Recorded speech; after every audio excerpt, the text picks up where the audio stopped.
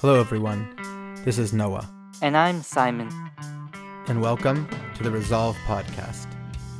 We're your resource for all things mental health, academic success, and personal growth. Devoted to helping students thrive and build the resilience to succeed in school and in life.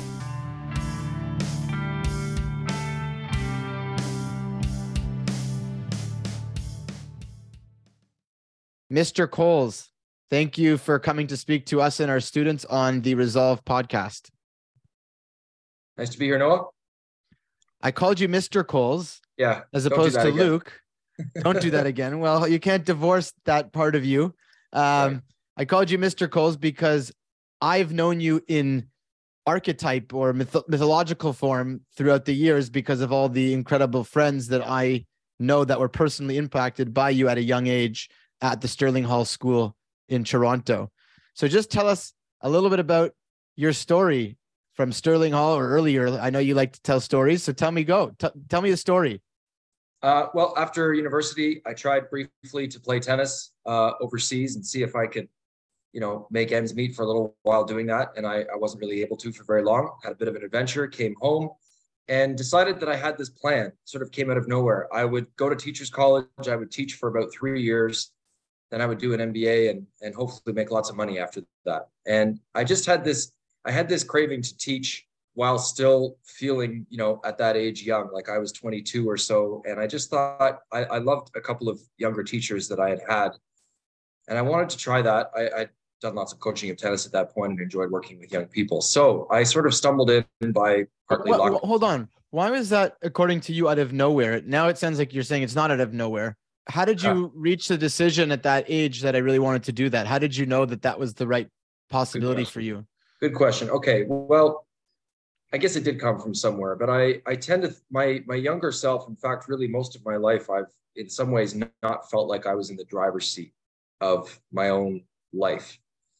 And, we're fast forwarding now to why I'm doing what I'm doing. But I'm a bit surprised in some ways that at that stage I found such a specific plan. I did know for good reason that I wanted to work with kids. I knew that. I knew that it was something that I was good at and got a lot out of. So you're right to challenge that. It wasn't out of completely nowhere, but this very overly specific plan that I had that I then went on to overshare with, my boss at the Sterling Hall School, among others, that I would do this for 3 years and then go. Not a great strategy for promotions and opportunities, but I fell in love with it. I just had so much fun, especially in those early years. It's a really special thing as a teacher. I could stop there, but it was really special at that school because not only did we have time in classrooms together at Sterling Hall, we also had a lot of time traveling together, canoe trips and winter dog sled trips and overnight bus trips. And that's where, memories tend to stick and relationships really form. And it was in those early years, I'm doing everything for the first or second time with these kids. And so we're sort of experiencing all these new things together. And when I hit year 3 and it was time for me supposedly to leave teaching, there were a couple of years where I said one more. I ended up 10 or 11 Can we slow years that down even just as a teacher? Two things that I just want to ask you. Number one, in terms of how you became interested, you talked about your connection with kids and the ability to make relationships in a positive way, have maybe be a good influence. Do you remember any conversations that you had with somebody else in your life who also saw that in you? Did you have any mentors or people that along the way said, wow, that makes a lot of sense, or I think you'd be great at that? In the coaching of tennis, it was from secondhand. It was from parents often who would say to me, I might have been very focused at different stages on what I was doing for someone's tennis game. And I had a few instances where a parent would say to me, I think you're helping my kid with something bigger than tennis. Sport, of course, like almost any pursuit can do that. And you're helping him feel better about himself. You're helping him overcome some stuff. You're helping him with resilience. And I knew that mattered. When a parent sees something happening for their child and they thank you for it, you feel what it means. It's significant. You can't miss that. And that might have been part of it too, just feeling really valuable. I think I had parents at an early stage coaching make me feel valuable. We all need to feel that. And I don't know that I had felt that as much as I needed to or wanted to. And so I probably thought, largely subconscious, that if I continue to work with young kids, and I'm probably going to get some more of that.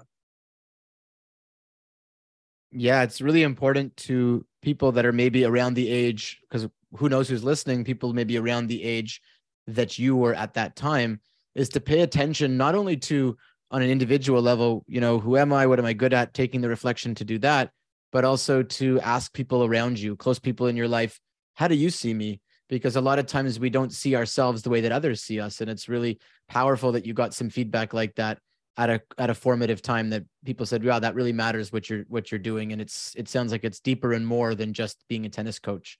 You're right. I'm going to quickly jump ahead before we lose that.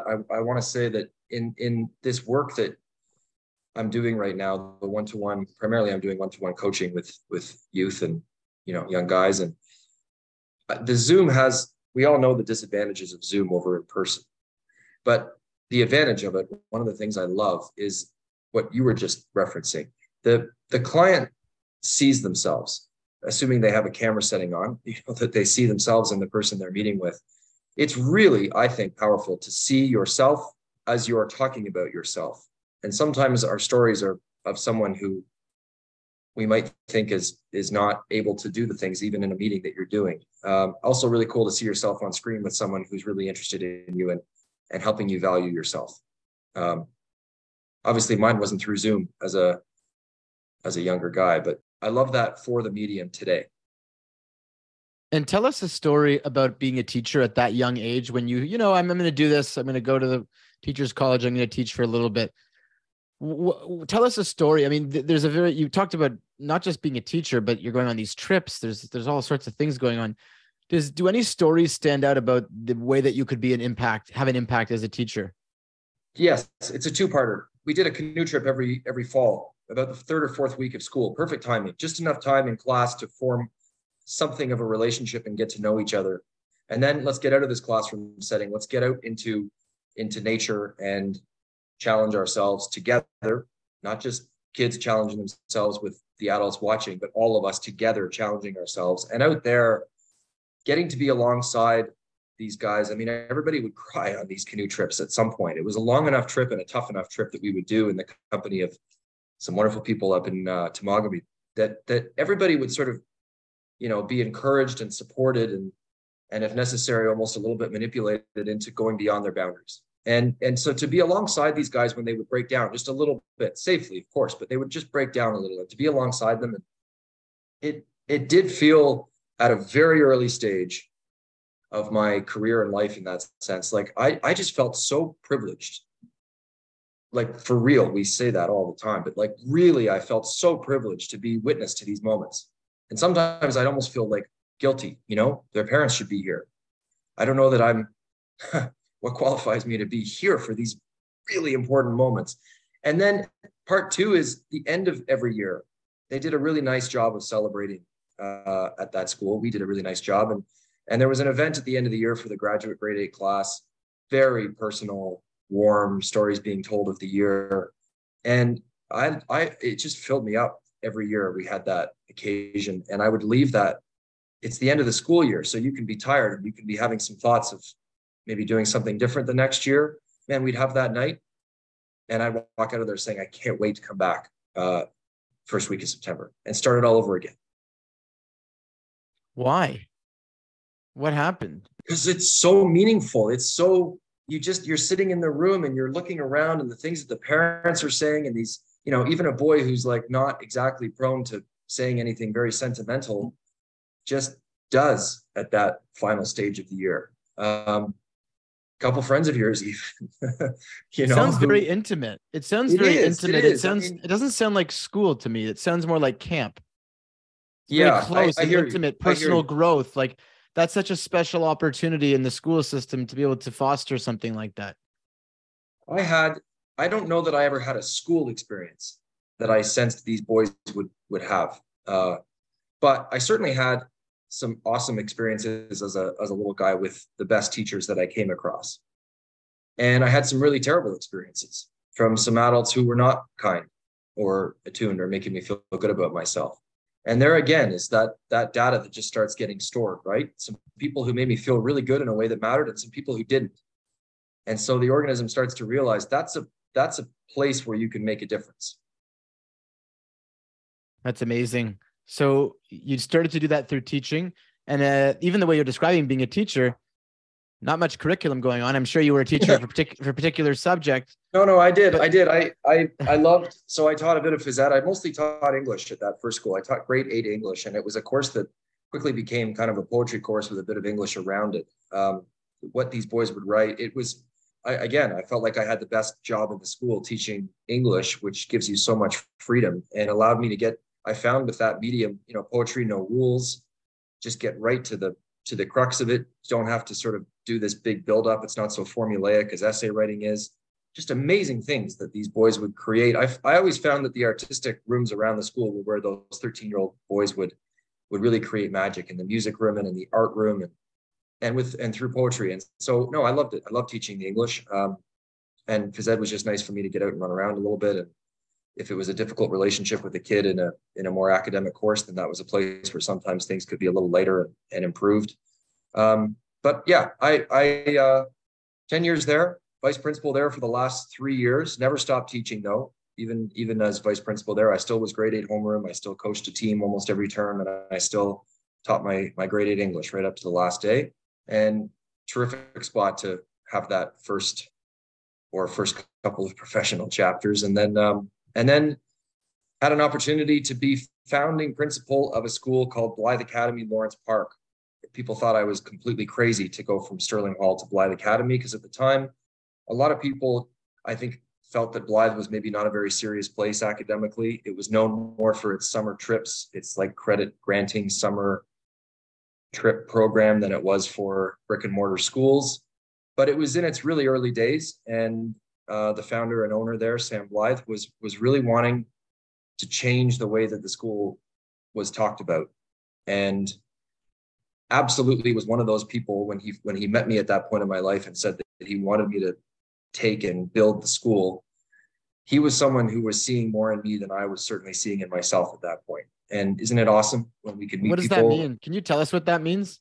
I mean, he thought I was so qualified. He thought I was the perfect person to take a school in Lawrence Park. He knew that I knew the neighborhood, and that by having taught tennis in the area, and of course been at Sterling Hall for 10 years now. A lot of the families from that school were in that neighborhood. So he knew that I was like a North Toronto person, known by some and certainly very comfortable and familiar in that area. And he just saw me as ready. I remember the conversations. I said, well, I've never been a head of school. I've been an assistant head, and I was under a very strong head at Sterling Hall, and didn't seem to matter to him. And he just said, you've got this. And in fact, in my very early days, there was a teacher who I actually came in, the school had opened a few weeks before I started. And there was a teacher there who knew someone in the administration who was not someone that I felt really excited to work with. He might've been passionate at one point working with kids, but he certainly wasn't when I met him. And I called Sam and I said, I'm seeing a challenge down the road that this person who I know has connections with some friends of yours, potentially you, I think he's going to be difficult. And maybe we can talk about that on a future date, like before the summer. And Sam got a little irritated with me and said, I'm not really understanding what you're saying here. If this person isn't your person, then why are we waiting? This is your school. I want you to run this school. I want you to build the school. So can you do that for me? That's what you're here to do. I said, okay, so what are you saying? Well, I don't know what I'm saying. And he said, how about Friday? How about Friday you have that conversation with him and you get somebody in there that you could be more excited about? Okay. And those kinds of moments, he was very empowering, and so were others around me at Blythe Academy. I quickly, I think, caught up and decided, you know what, I am ready to do this. And we did. And another 10 years building a school. And well, I want to pause. That's a big moment.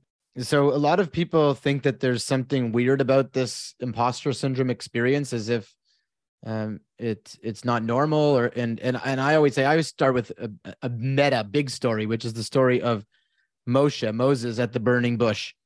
He's about to, for the first time, encounter the creator of the universe, God. And He's just a shepherd living his own life in a random place by himself with a small family. And he's being called to rescue an entire nation from slavery. And who's going to know better than God, creator of the universe, that this person is the right fit for the job? But he's spending conversation after conversation. I'm not good enough. I'm bad. I don't know what I'm doing. I don't know how to speak. I don't know how to do this. I don't know how to do that. This is the person who, ultimately led a whole nation out of the greatest empire in the ancient world. And so the bottom line about that is that the greatest people, and if you listen to any person talking about themselves that have accomplished great things, you will hear this strange humility. Moshe is called the most humble man in the Torah. That's what he's referred to as. This strange humility that you're almost like, are you joking that you think that about yourself? That you really think that about yourself? But it's genuine. There's a genuine feeling with great people doing great things that, I don't know, maybe I'm not so good. And then what they do with that is that they get into detail and they develop and they grow and they keep thriving. And it doesn't go away necessarily. Maybe they have moments where they're like, you know what, I'm fitting for this. But a sign of greatness, in my understanding and in my opinion, is somebody who doesn't really think very highly of themselves, not in a, oh, I'm terrible, I have nothing to offer the world ever, but thinks a little lowly of themselves in certain situations and uses that as fuel and is able to then connect with the greatest resources and know when to ask for help and assert themselves slowly but surely. So it sounds like you had a bit of that imposter syndrome at the beginning, but somebody greater than you, further along than you, with greater vision than you, saw you in a different way, and that really allowed you to work yourself into that role. I would agree with that. I would add that I have parts, different categories. And so when Sam was able to fortify me, I feel, and others too, and some teachers early on who sort of gave me the confidence and reassurance that they were happy working with me. I grew to feel very secure and, I would say, good about myself, like overcome that imposter syndrome in one of my life roles, as principal of the school. I don't think that's necessarily always it's not comprehensive. I feel like I've had a lot of work to do, still ongoing, to feel good, not bad, in several sort of different categories, whether it's as worker, as athlete, as partner, as father, as you name it. Like to really believe that we're good can take a lot of work. So I agree. And it's okay to have some doubt in the process. Yeah. But what's so amazing and incredible that you had was somebody else that was able to facilitate your growth in that way and say, you can do this. And you did do it. And so tell us about the success of the school. Yeah, it was just a fabulous journey for 11 years I was there. The school opened in pretty dreadful space, like very unimpressive space, sort of above and below stores on Yonge Street, both sides of Yonge Street. We had about 20 full-time students in that first year. We loved them. They were tough young people to deal with, as one would expect of a school that costs a fair bit of money and isn't established and isn't in good space. These were young people who were probably, almost every one of them were feeling, this is my last chance to get the high school thing finished, let alone finished well. And we just had, I think we started with 2 or 3 very strong teachers. And if there was one thing that I and the team did really well from the very beginning, was never to compromise on the adults who would join the team. That it wasn't enough that they were hugely qualified or extremely knowledgeable in their teaching area. They really had to be people who were going to connect with these fragile kids that we had. The average Blythe student in those early years, it took a lot of time and work to get them to trust that we were with them. We were alongside them, that we really wanted them to be successful. And the evidence was in those moments where just for a brief moment, one of us might not get it right. Something as simple as looking at a watch when a student is telling you a story, and how they would turn on us as if I knew you weren't with me, because they'd been beaten down by, you name it. I think in a lot of cases, an educational system that can leave people feeling not great about themselves in some cases, but it could be life stuff. It could be parental stuff, who knows?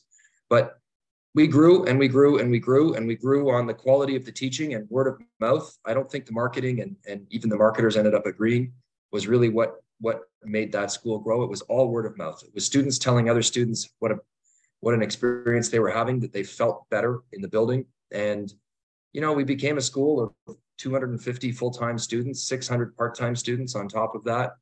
We got into some great space 7 or 8 years later, having spent about a year in a build and sort of filling in restaurants and putting students in classes wherever we could, right across, beside Roots and across from Sporting Life. I think Blythe Academy, Lawrence Park kind of established itself as one more here to stay kind of landmark building in the neighborhood. We quickly filled that space too and needed to take on a whole bunch of church space at the church a block away. But at 250 kids, it was just so exciting to see what we had become. We had teams, we had student, Model United Nations that would travel and compete. We had meaningful student leadership happening. We were able to build the grade 9 and 10 class, even though initially we were a school that was basically only grade 11 and 12. Just a really exciting to be alongside, to be a part of, and a phenomenal team. So super proud of it. And I don't, if that's at the end of my life, if I'm one of those people that's lucky at the end of my life to be able to sort of look back and reflect and think about it all, if that's my proudest work chapter, I'm totally okay with that. It was awesome. It's weird to hear about it from the perspective of the principal, because my subconscious and my bias towards those schools, that school in particular, on a very superficial level, was two things. One, pay for your grade. Two, you don't really belong in the regular school system. And so that was the sort of like stereotype, which was, but when I think about it now, I think about it in a completely different level, like a totally different level. First of all, smaller classrooms, yes. Intimate relationships, hand-picked teachers, yes. A totally different experiential learning environment, people that are sensitive to rejection and being hated almost. I have people all the time, all the time, describe to me just feeling hated by people, by teachers, by administration. That's really hard to feel hated, even if you're wrong. My gosh, that's awful. Yeah. We're not blaming and saying it's always the teacher's fault, but when kids that feel hated, that's rejection. That's, I don't belong. Yes. I'm not good. I'm bad. Yes. Coming to that school damage, must right? have been damage. That's damage. Yeah. Coming to that school must have been like redeeming on a deep level for people. We obviously, we didn't get it perfectly right for everyone, but you said handpicked teachers, also accountability for those handpicked teachers. A lot of teachers start out full of passion and energy and connection with kids, and then lose some of those things. They get older, they have their own family, they start, they've now taught the class 6 or 7 or 8 times, and they have this attachment to an outcome that they think took place 4 or 5 years ago, and they're teaching the class and it's not going as well as they think it did a few years ago, and they get irritated. And we were a place where if the teacher lost that excitement, and if we started to get different feedback from the kids that they weren't feeling liked, cared for, engaged, then we could do something about it. Wow. And I really loved that too. I thought it was in fact a service even to the teachers themselves, because it meant that they were always working with people who were like positive and solutions oriented. We didn't have people who'd walk around the school and point down at the ground and say, that's not the way it should be. That just didn't happen with the grownups in the building. These were people who would say, I think we can do better than that. And how about this? I think the teachers are a reflection of the school in a weird way. Like yes, the students who came there, it was redeeming for them to have that level of deep support and unconditional help, just attention and focus. But I bet you the teachers, it probably saved a lot of teachers too. I wonder. Well, I think it did. We had some very emotional departures of teachers. They would get jobs in independent schools or with public boards that offered pension benefit and salary that we weren't able to offer at Blythe, and they would go in tears. They just didn't want to leave. It was such a good place to be when we were at our best. There's so much intentionality that goes into something like, I think the challenge, and sometimes what our organization is dealing with, is we don't have a lot of checks and balances. We get to respond to immediate needs.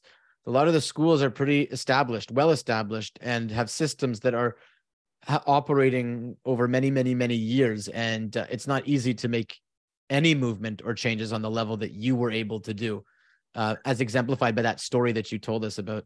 You walk in there and you say, I don't know about this teacher situation, and something happens. So that's a special experience. That's a special place. Can you just tell us maybe a story that encapsulates that, whether it's an individual or just something about that? Yeah. You know what I'd like to do is I'd like to give credit to the kind of kid that we had, because you just mentioned these well-established schools. So if you take a random sampling of 40 boys from UCC or 40 girls from Branksome Hall, there will be anybody listening. These are just Canadian schools in Toronto that are segregated private schools. And Old Growth Forest, they're wonderful schools for certain students, amazing schools. I'm not in any way here to criticize them, but it's a fact that many students are at those kinds of schools because of a parent or a grandparent who went there, or because of the reputation and some pressure to be there. Nobody was supposed to be at our high school. Nobody was supposed to be there. Nobody's parent went there because it wasn't old enough to be a second generation school. These were kids who were meant to be at the local public school or the local Old Growth Forest independent fee-paying school. And they weren't where they were supposed to be, and now they're here. And what you get then is a kid who, if they land, they are likely to be incredibly invested and loyal and appreciative. And they help build the school. And did they ever? They would often tell us, not necessarily me, they would tell the teacher that they had connected with. If a student had come into the school and was being mean, were we a bully-free school? Of course we weren't. But I'd like to think bullying never got as deep and as far as it might have in other schools, because a student would put a stop to it. They would say, you know what? We don't do that here. This is a place where we're nice to each other, not here. Wow. So that's a special place. And there's, clearly secret just ingredients that go into healthy education that are probably important for many schools to emulate. So maybe there's an opportunity to do consultation. I'm sure you do with teachers in school and administration about how to make the school a little bit more of that magic happen. Why did you leave? Tell us about this journey away from being a principal and on to something else and something different. I hope it was more to than away from. What I loved most about being a principal changed over my 10 years. What happened when I first became principal at Blythe is I ended up feeling like I had replaced my class with the faculty. My class of boys that I was responsible for every year at Sterling Hall in some ways, I felt very similar about the faculty at Blythe Lawrence Park. I was responsible for them. They were the ones that I needed to know and have a read on and take care of and push in the right way. And then they in turn would build the school and connect with all the students. But that became my chief fire, I guess. That was what was really lighting me up at that point. But as the years went on at Blythe, I didn't lose interest or motivation to work with the faculty. But what I was liking most was the one-to-one with young people. And it's not an accident. I was getting older. I was going through some tough stuff in my own life personally. And because of some realizations that I was making at that point about my own childhood and how it had impacted things in my adult life, how it was impacting things in my adult life at that very time, I started to see more possible value in those one-to-one conversations that I was having with students. And I wanted more. As a principal, there's an awful lot of work that just presents itself to you. There's an incident, there's 10,000 emails, there's administrivia, there's a lot of stuff that gets in the way of doing what feels like the most important work. A colleague of mine, Adam DePoncier, who's run various schools in Ontario, said a principal ought to do what only a principal can do. And I quite like that. His example was often just being the person who's out front at the beginning of the school day to greet everybody as they're arriving. The teachers can't do that because they're in their classroom. They're busy. We should be able to do that. We should not be in our office answering emails. But anyway, the one-to-one with kids, I was getting some, but I wanted more. And I thought there's a way to do that and throw in pandemic. So like the exciting stuff of school hadn't been happening for a couple of years. We didn't have the teams and the clubs and the extracurricular stuff that can light a fire for a kid who might not be super excited to be in class. So it wasn't as much fun. It's not much fun being ahead of school during a pandemic. And so these things all kind of lined up, and time for a change. And the change is really, if you think about your life from the core value sense, and what other people told you in the feedback was your relationships with students. So this to me is a natural extension of that. So what does coaching students look like a little bit? And for anybody interested in more detail, we're going to have a link to a complete tutorial that Luke, now known as Luke, has put together. And it's a phenomenal looking program to help students. Tell us a little bit about it and how it fills that deeper need that you've had to work with students.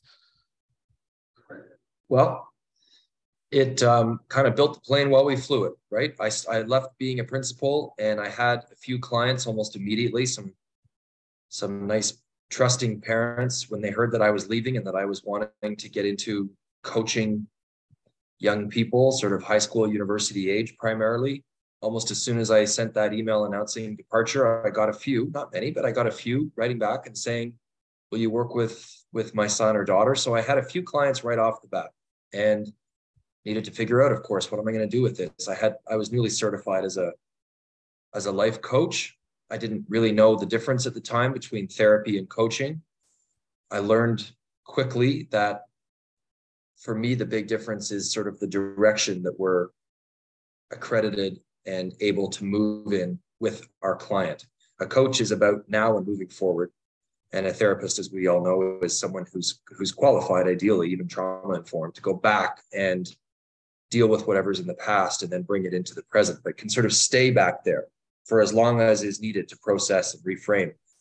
So coaching a little more forward-oriented. Anyway, I started doing the work. I wanted to build a program to represent those things that I think schools should do more than it does. Schools have come, I think, a long, long way. I think it's a much more engaging experience to be a student where we all go to school here in Toronto than it was 20 years ago, but there are still things that should be there that are missing. At 30,000 feet, I would say this. What is the goal of education in a school? Well, it's to provide experiences that stick. You know, statistics, information, knowledge, but also experiences that stick, that don't just land and then fall off. So if we want to be successful and have things stick, to me, we ought to be thinking a lot about the two parts of the stick, namely the stuff that we want to land on the student and the student that we want the stuff to land on. And I think we do really good work, much better work than we used to in our education systems here, on making that stuff more interesting, more engaging, more student-centered, friendlier, way better than it was. But I still think there's not nearly enough on the person. You know, I don't meet many kids who've even been taught how they might study best, how that particular student might study best, how they might even go about taking notes in class. What are you strategically doing while you're sitting in class? You know, you've got this duty to record, right? We're sitting here, we got to record. And then later we got to regurgitate. Okay, how do I record? Well, we just kind of tell them to record. Or if we say anything, we sort of think it's like the same for everyone.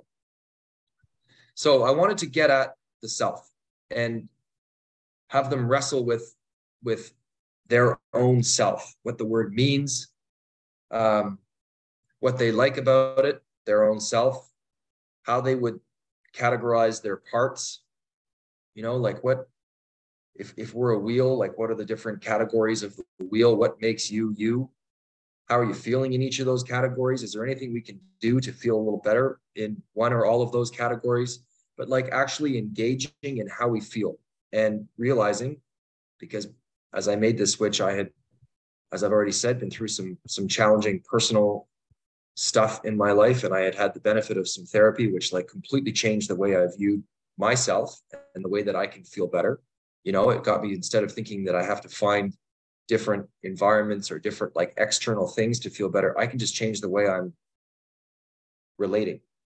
So I built, it's currently, it continues to morph, but it's currently a 3-month experience when someone first signs on.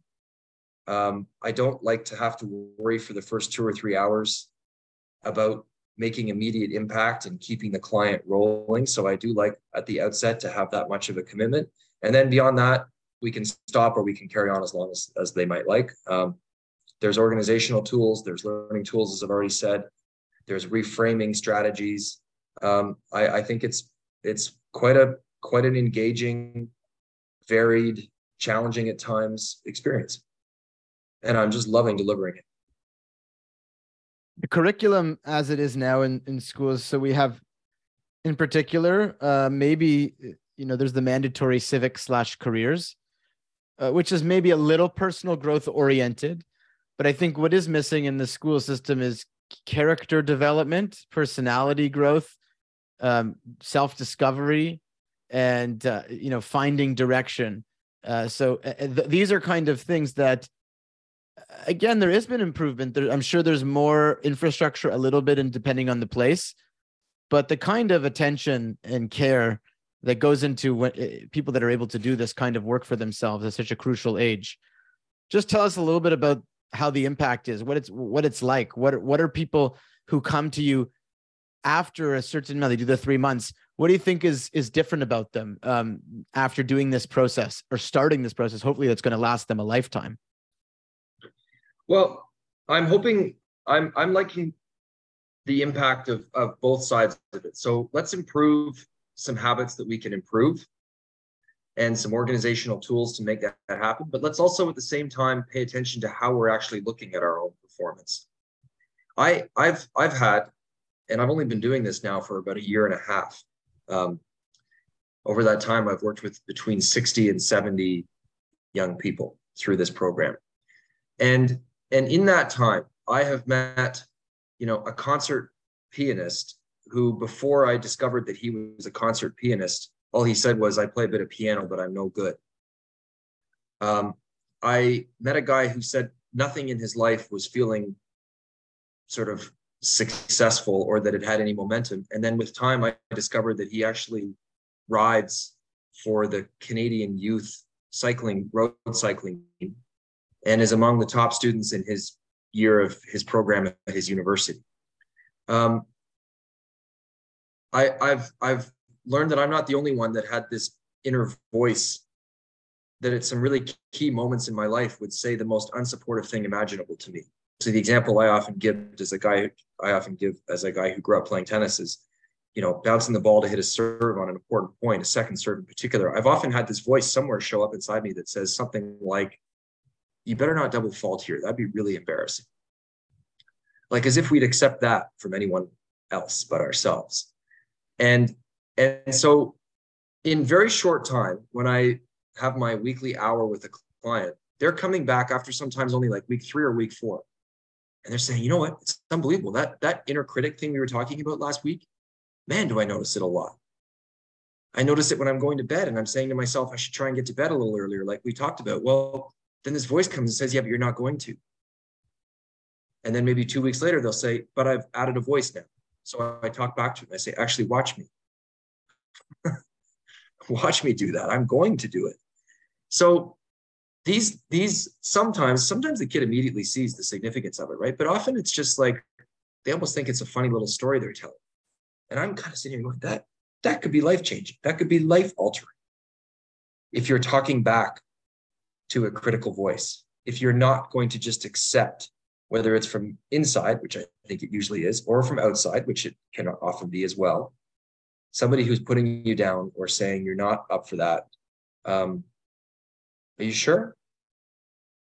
So it's also when you get on a Zoom call, I mean, I could answer this 20 ways, I feel, but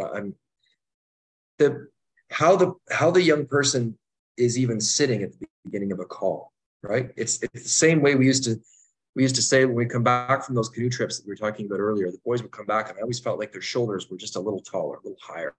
They were feeling so proud. It's the same thing sometimes on the call. it can be quite a few weeks of, like, when the call starts, I might not even see them. It's just blackness because they're sitting in their bedroom and there's no lights on and the blinds are closed. And I tell them to put their camera on and they say, no chance. And I say, no, sorry. But like, that's, we've talked about this. That's a requirement. I need to see you. And how cool is it when you've been dealing with that for a few weeks, and then week 6, the call starts and I haven't even said hello yet. And I haven't had to ask them how their week was. They're like, so this week, remember when and we're going. I just love how, to me, this is all an extension of education. It's just a different type of learning and a different type of relationship, but it must be so, the school system, you're a teacher, you get to, I'm sure you just, whenever there were moments, like you're talking about the canoe trip, that's what you remember. Whenever there's those intimate moments, that's when you were paying attention to it. Wow, that's something I want to be doing. And then a principal, you built a whole infrastructure, which I think is so incredible, and helped that school develop. But now this just sounds like it's coming right back to the beginning, and maybe is even more aligned with what you've always wanted to do. Could be. I love it. I like that idea. Yeah. And the reason why, we went for this way in a conversation is because sometimes I ask people, I do conversations about careers and this and that, and we learn about it.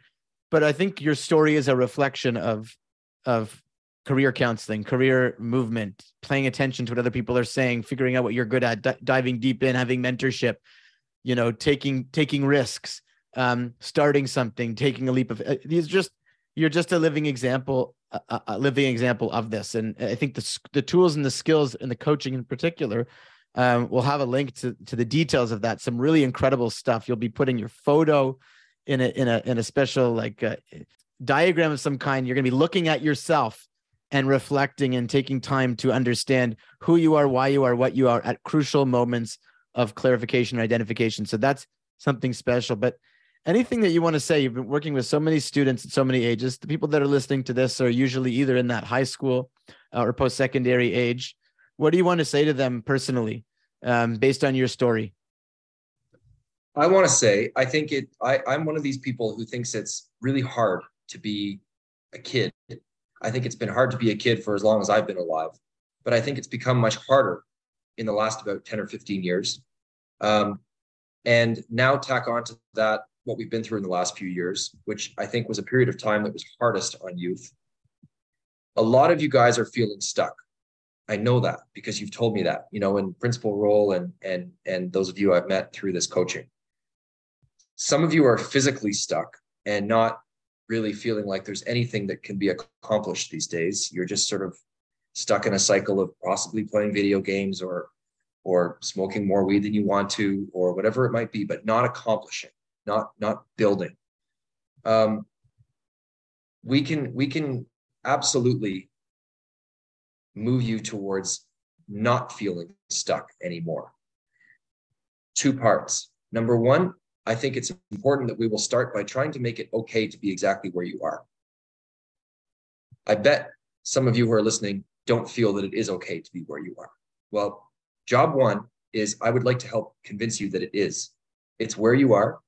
There are reasons why you are where you are that are completely outside of your own control. It's not about it being anybody's fault, but it's okay to be where you are. But if you're feeling stuck, then it's not okay to stay there. And we can start talking about what some really small steps would be to start a bit of a release and start feeling better. I'd love to help if I can. Thank you so much. So all the links are going to be there. Also look out for Luke also in school to become a psychotherapist as a adjunct to the incredible coaching that can happen. And the marriage between the two could be really, really wonderful. Appreciate just learning about your story, learning a little bit about the school system, the special things that you've done.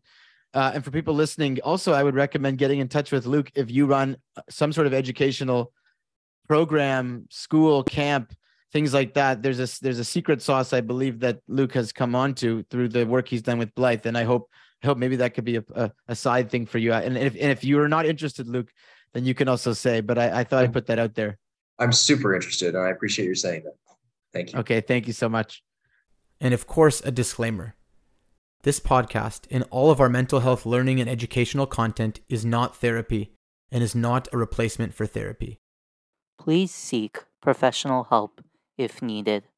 Go to www.resolve with 2v's.ca to get the support you need.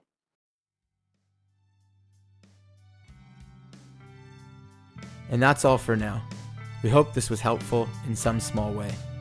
If you like our content, please subscribe and give us a 5-star review wherever you are listening.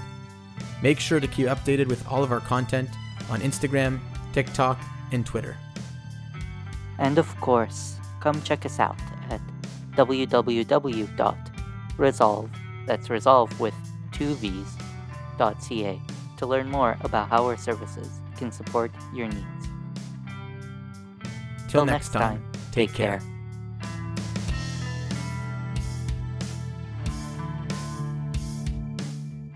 Theme song for this podcast is done by the band Mokuse no Maguro in their song Midnight Empty Street.